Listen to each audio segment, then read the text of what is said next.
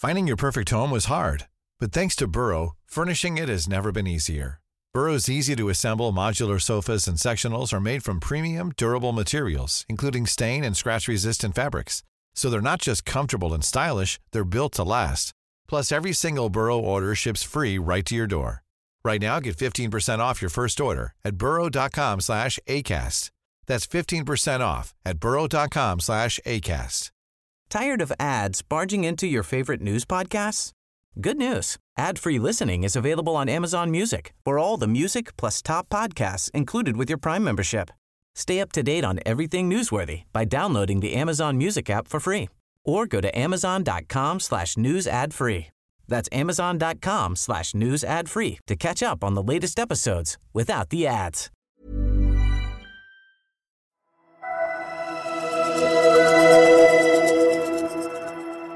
We are entering a very challenging economic period as we move past March and insolvency laws, the freeze changes, and a lot of the payments get wound back. We're going to be facing significant challenges in this state. Hello, lovely people of podcasts, and welcome to another year in federal politics. Welcome back to the show. I'm Catherine Murphy, political editor of Guardian Australia, and it's lovely to be back with you all. My guest today is an upstart, and I mean that term generously. Keith Wolahan has just won pre-selection in the federal seat of Menzies in Victoria. Now, Keith has managed to unseat the veteran Conservative Kevin Andrews. We're going to get into how that happened in this conversation, and we'll get into all kinds of nuts and bolts. But let's start, Keith. I was just saying before we started recording this conversation, we're doing this conversation remotely, and also it's a little unusual for me because often on this podcast I speak to people whom I know very well. This is the first time Keith and I have met, so I'm curious, and I know the listeners will also be curious because you've not been in public life before. Why don't we just start with who you are and your background so that we can tell people what you've done before heading in the direction of Canberra? No, thank you, Catherine, and thank you for having me, and welcome to your listeners. I wasn't born in Australia. I came here as a 10-year-old with my family from Dublin, Ireland. We tried to come earlier, but their application came up short, and we thought we weren't going to be able to make it. There's so many points that you need to come to Australia. But somehow someone changed their mind at the embassy and gave us a chance and said, off you go. So in 1988, we landed in Melbourne, and I said in my pre-selection speech that first night was at the Nunawading Motor Inn in Melbourne, which is still there, and I still remember that night. And at the time, the exchange rate wasn't good. The economy wasn't great in Ireland, so we didn't have much money. And Mum and Dad started working out what we were going to do and what sort of life we would have. So it was a big risk that they took. And that was how we started the journey to Australia. From there, we settled in Ringwood, which is in the eastern suburbs of Melbourne. And we went to public schools. And I was really grateful for the time that I had at public schools. I went to a school called Ringwood East Primary School. It was closed down by Jeff Kennett at one stage. So my mum wasn't a big Jeff Kennett fan at the start, but she came round. And then I went to Ringwood Secondary College, and that's a school I'm very grateful for giving me the start in life. It was full of passionate, wonderful teachers, and as most public schools are, it had people from a wide variety of backgrounds. I went through that school and was very fortunate to be elected school captain, or head prefect it was called, and that's where I first got a taste for running a campaign. I remember listening in year 7 to the head prefect give a speech, and I thought to myself, well, I'd like to do that one day. And so as I got closer to year 12, I decided I'd start a campaign team to become head prefect. And I think I had about 5 friends of mine that were all the campaign manager, and they all thought they were the campaign manager, which they were. And it worked. And it was really nice experience being able to be in charge, of the school student decision-making body, but also learn how to do speeches and things like that. So So that was up to high school. I'm happy to pause it there. If you want me to keep going, let me know. No, it's all right. We don't need the entire contents of the log cabin, but it gives people a sense of who you are and gives me a sense of who you are as well. But when you left school, you've had two careers, haven't you? You've been in the military and you've had a career in the law. So how did you go from wanting to be head prefect to wanting to be a commando? No, you're right. I'll accelerate through the timeline quickly. So just curiosity, really. I was at orientation week at university, as you and anyone would know. You see all those tents and stalls, and it's almost overwhelming, all the different choices. And I saw this dark green tent down in a corner, and I just wanted to know what was inside. And it was the Army recruiting tent. And when I went in, and I just became curious about officer training, and signed up. And from there, I really enjoyed that and heard about this thing called Special Forces and Commandos. And again, it was curiosity. I wanted to see what it was like and whether I could. And as you know, curiosity kills the cat. So I kept following curiosity down rabbit holes. And that ultimately led to a really significant part of my life and something that I'm very grateful for. And then the law came after that, is that right? It did. I didn't get into law straight out of high school. I did economics and politics at Melbourne. And then I was able to, when I finished that, do law at Monash University. And that was really what I wanted to do all along. And I always wanted to be a barrister. So being a barrister and the Army were things I was really interested in from an early age. Okay, so we might come back a little bit to the military a little bit later, but I want to get into some nuts and bolts first of all, because again, we've got lots of people who listen to the show who are massively into politics and will know intimately how pre-selections work, but we also have people, of course, who would have no idea how pre-selections actually work. So why don't we just do a little bit of nuts and bolts about pre-selections in Victoria? What happens if you want to be pre-selected to be a Liberal candidate in Victoria? What's the process you go through? So the process involves, we have a governing body called the Administrative Committee, and it's like a board, for want of a better word. And they are subject to constitutional requirements. We're governed by a party constitution. And that constitution gives certain steps they have to follow to open up pre-selections. So they give a date, they open it up, and there's a window to put your nomination in. So I fill in the form, and it's a statutory declaration, so it has to be very accurate and truthful. And you have a fee that gets attached to that, and you submit that form. And that then, when the date closes, they know which seats are in contest. And so when they opened it up for the 12 Liberal seats, there was one that had a contest. And then that's when it starts another process, which ultimately leads to a registration of delegates and the convention, which was held last Sunday with just under 300 people. And the point of that is that Liberal Party members have a say in selecting the candidate. It's sort of like it comes from the membership, basically, being pre-selected in a seat like Menzies, because you've challenged the incumbent. That's right, and that is a critical part of the process. And there's certain criteria to be eligible to be a delegate. You need to have been in the party for 2 years. After a certain date, you have to be enrolled in the electorate.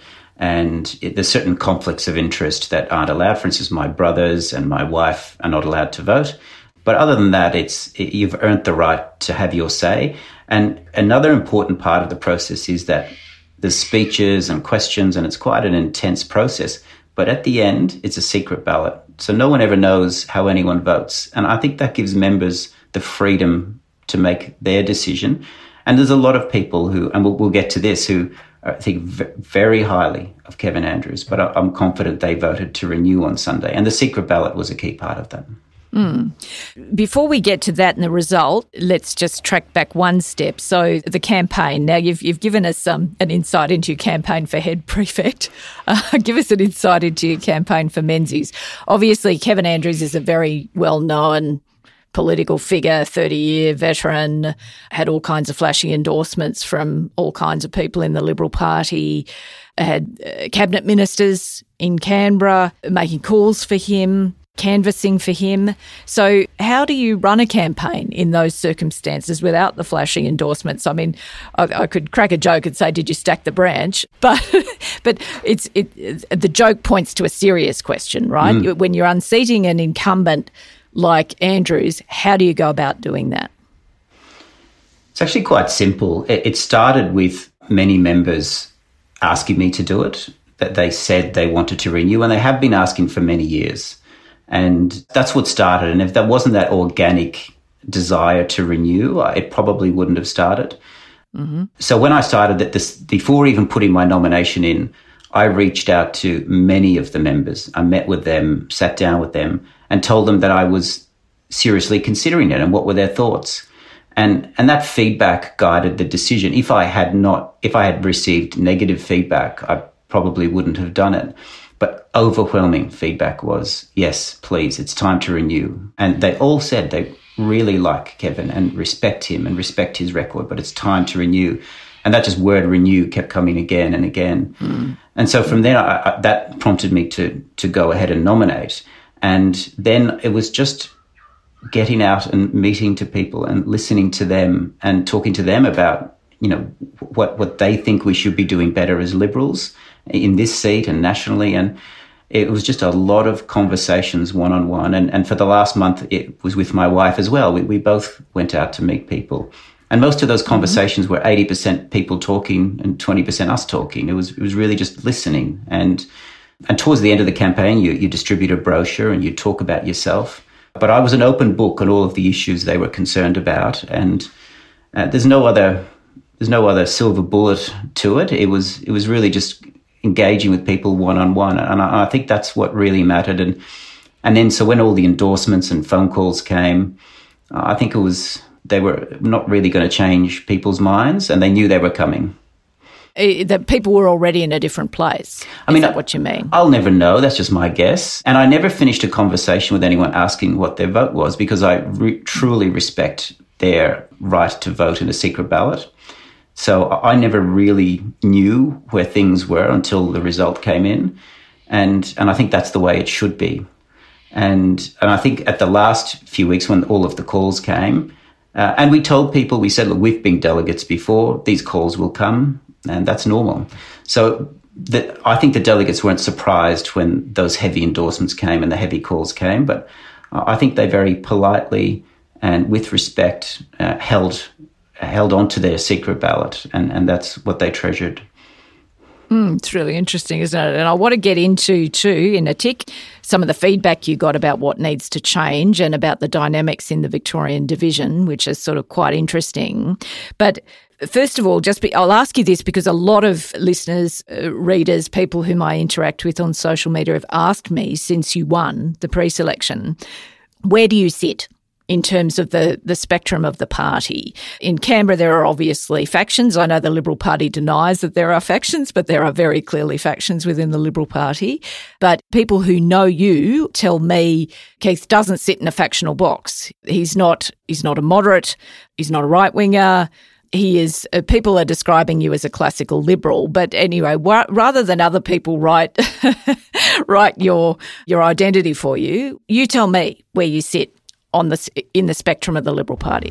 No, thank you for that. And you'd be aware there's a lot of commentary about identity politics from people, but they're very quick to throw that identity on not just me, but Liberal Party members more generally. And I think that's the destructive part of concentrating on factions too much, because people are more complex than that, and the members are more complex than that.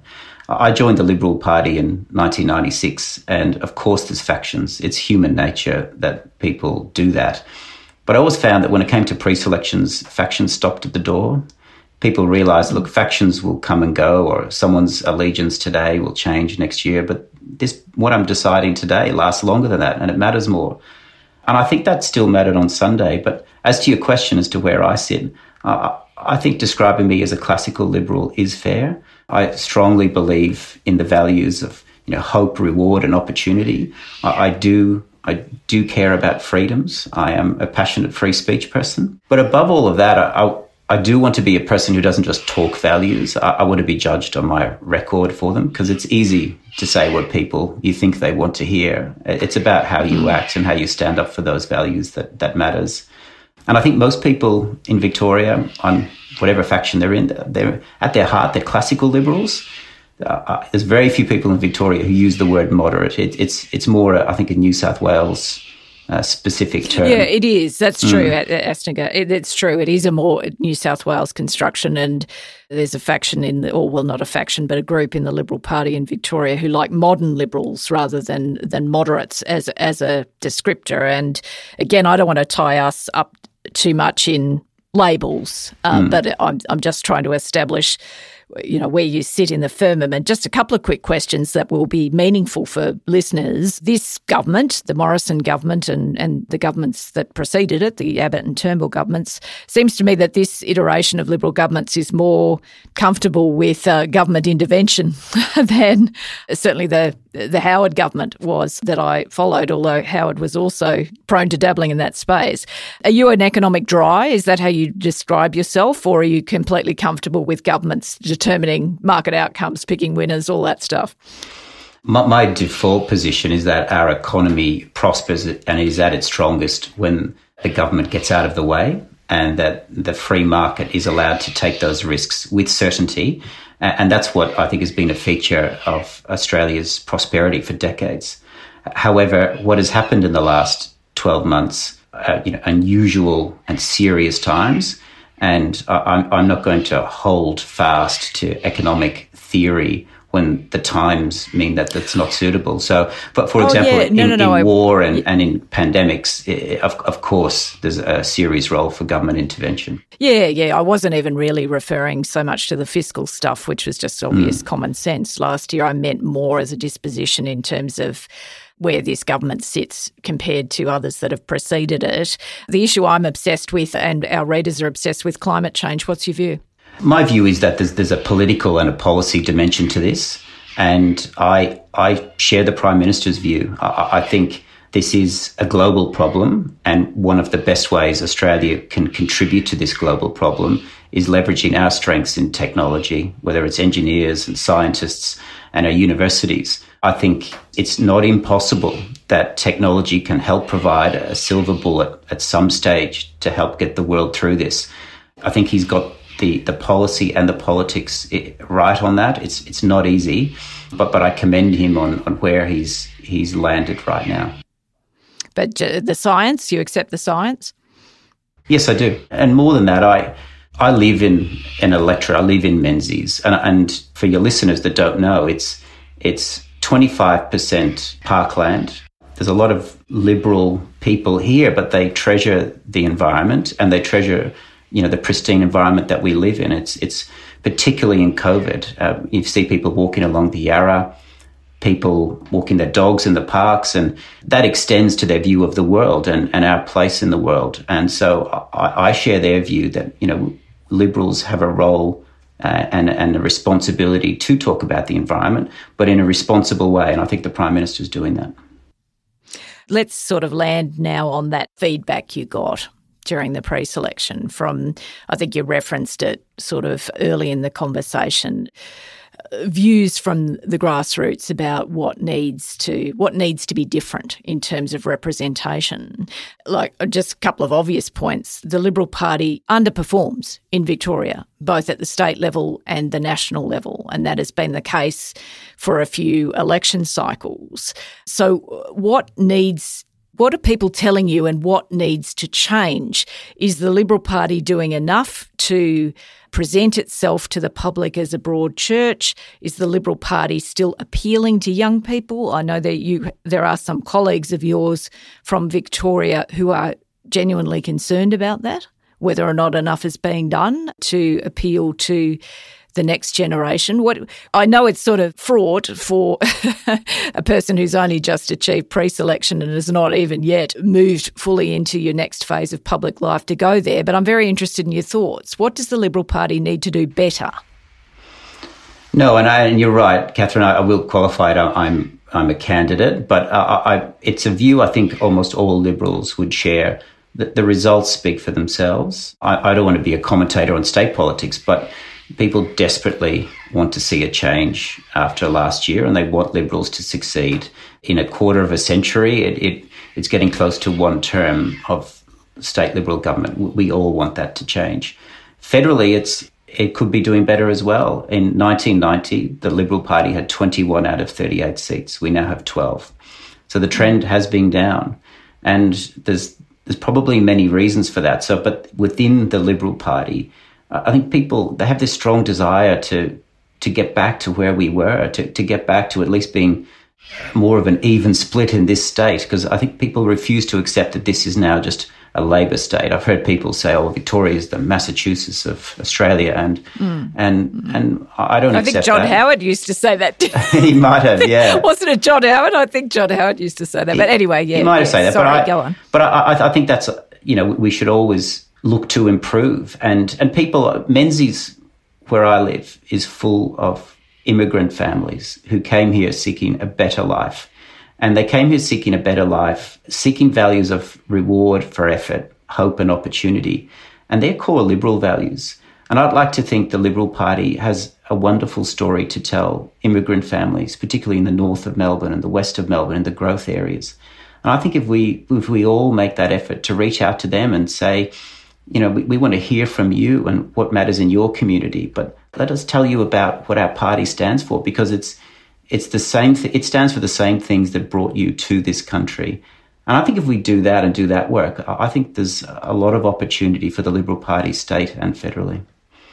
It's not just communication, though, is it? Because I don't think, notwithstanding the organic sort of move for generational change that you've referred to that sort of sat behind the pre-selection, Ryan, I don't think you would have come into public life without a view that it's more than packaging that needs to change. The Liberal Party is trying to basically, as you say, get back to parity in a state that is leaning very progressive. So I agree, it's not just repelling various groups in the community, it's connecting with them. But substantively, what do you think needs to change in order for the Victorian Liberals to get back to parity? I think substantively, we need to recognise what problems and issues families are facing and to be a part of delivering solutions for them. We are entering a very challenging economic period as we move past March and insolvency laws, the freeze changes, and a lot of the payments get wound back. We're going to be facing significant challenges in this state. And Victoria has had a very tough year. Obviously, there's the toll that families who lost lives during COVID, they're facing that. But the economic consequences are significant.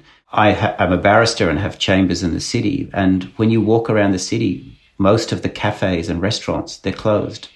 They just started to open up. And then now we get this decision this morning. It's really hard for them. And then you speak to people in hospitality, even out in the suburbs and out here in Menzies. They've been doing it very tough. And some of them say, even now that I'm back on my feet, it's going to take me 10 years to earn that money back if everything goes well. So I think we first need to listen. And you don't talk at people. You get out and say, what can we do to help you? What problems are you suffering? And from there, I think then we can, if we show that we care, and that only starts if you actually really do care. If we do that and do that work, I think there's a lot of hope for the Liberal Party to help people in the state.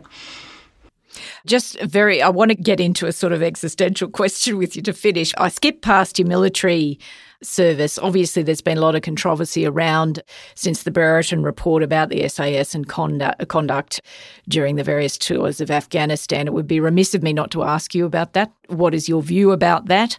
And has Brereton got it right? Does the SAS have a cultural problem? Does it need to change?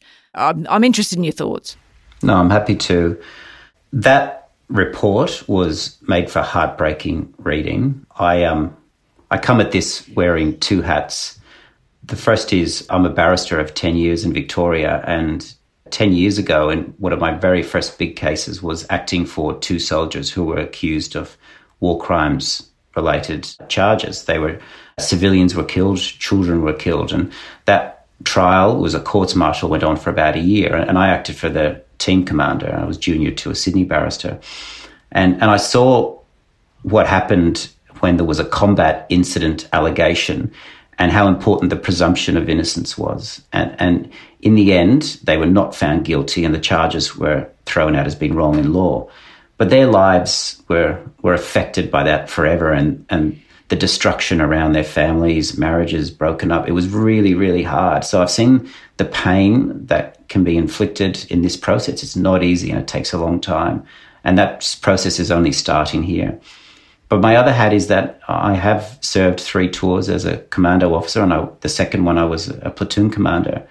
And it was heartbreaking reading to hear of the allegations there, because I know so much sacrifice was made by Australian soldiers. And I know on the tour, I can only speak of the tour that I was on, we changed things so much to reduce civilian casualties and to protect the Afghan people, because that was our mission.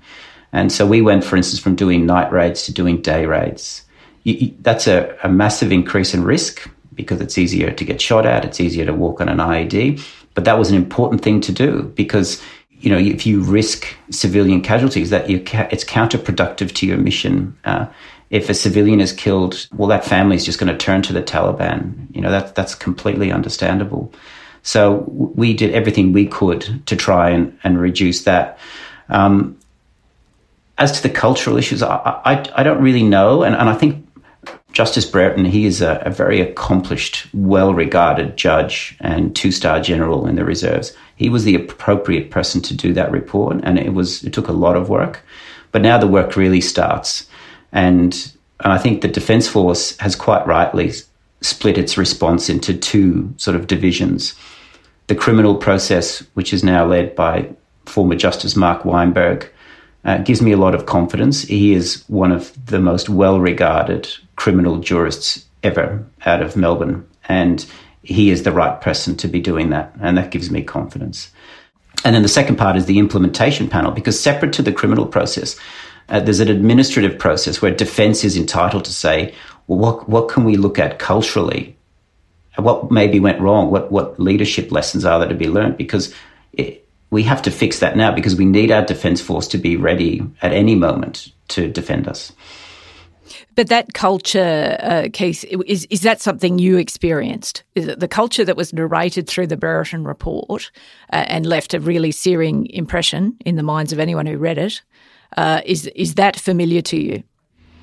In part, there's no easy answer to that. And I'm not dodging your question, Catherine. It's layered and difficult. The Special Operations Command, it's got its SAS stream and it's got its commando stream.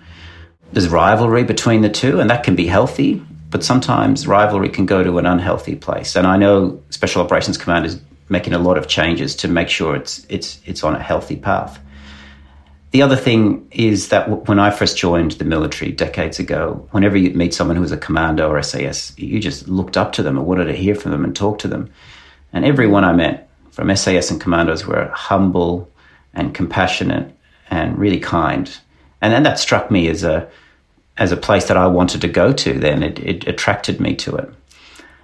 It's possible that some people lost that and became more arrogant. And I think arrogance can take people maybe to dark places. And that's something that needs to be looked at. Mm-hmm. But I don't want to label whole regiments like that. That overwhelmingly, people still are humble and compassionate and decent. But that's something the regiments need to look at, and I think they are right now. Thank you for that. So let's end this way. Things are a bit better, I think, in Canberra than they have been at various points over the last decade or so, which has been a highly disrupted period in politics. A lot of people I know, just from talking to people around, are put off from entering public life because they regard the life as brutal, combative, unsustainable. You lose your privacy. Everything you say becomes, a matter. It gets sort of chewed up by the culture war machine or worse. The life appears unviable to a lot of people.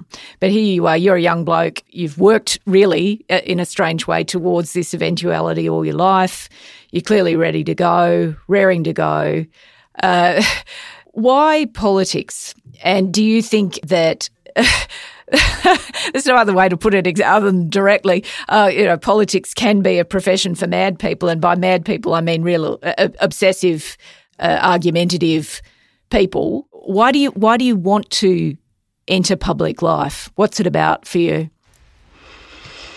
This is going to sound corny, but it's true. I am so grateful for everything, all of the opportunities that Australia gave me. So grateful. And when I, stepped off a helicopter as a platoon commander for the first time in Afghanistan, I remember saying to a friend of mine, this must be what it feels like walking out onto Lords as the captain of the Australian cricket team. It was such a privilege and an honour to be doing that in our name. And at its heart was service and making a difference. All of us, we're only on this planet for a short time, and the best thing we can do is leave it a little bit better than we found it. And politics is clearly a way to leave a significant mark, for good or bad. And I think that requires people putting their hands up. And I know you hear those stories about how difficult it is, and I have a young family and the challenges that come with that. But I think that may be more determined to put my hand up because we want other people to do it. And I think if our political parties are strong, and we've seen in the United States when political parties are weak, the democracy is weak. So I think there's a lot of cynicism about politics and pre-selections, and people talk about factions. But if our political parties, and I include the Labor Party and all the others, if they represent their community and their grassroots involved, and they're democratic, then I think more people will put their hands up. And I think that's a good thing. So I think strong party democracy makes us a strong democracy. And that's a lesson I think we should all take from Sunday. Well, it's probably good, really. We're at the start of a new year. Let's end on a hopeful note. Keith, thank you for the conversation. I appreciate it. Good luck with the many adventures ahead, because you've only really just reached sort of, I don't know, what's the sort of mountain climbing analogy? You're sort of like, you're down the mountain. You've still got you're at base camp or wherever you are. I think I'm still at the airport lounge. I've just got out the door looking for a taxi. Yeah, possibly. Anyway, good luck with the adventure to come. Thank you, obviously, to the listeners. As I said, it really is great to be back. Thanks to Miles Martignoni, who's the EP of this show. Thank you to Hannah Izzard.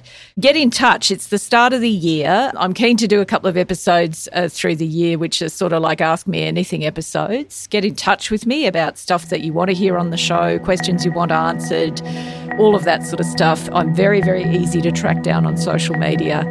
Get in touch. We'll be back with you next week.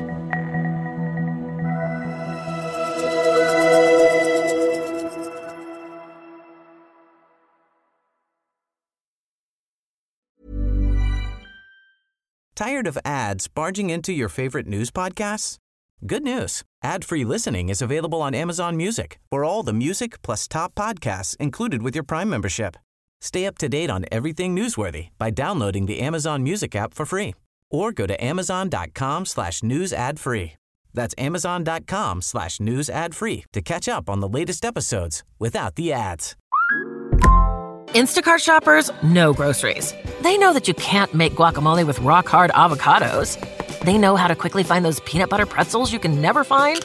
And they keep you in the know by giving you updates about your order along the way. Let Instacart shoppers help take shopping off your plate so you can get time and energy back for what really matters. Visit instacart.com or download the app to get free delivery on your first 3 orders. Offer valid for a limited time. Minimum order $10. Additional terms apply. Instacart. Add life to cart.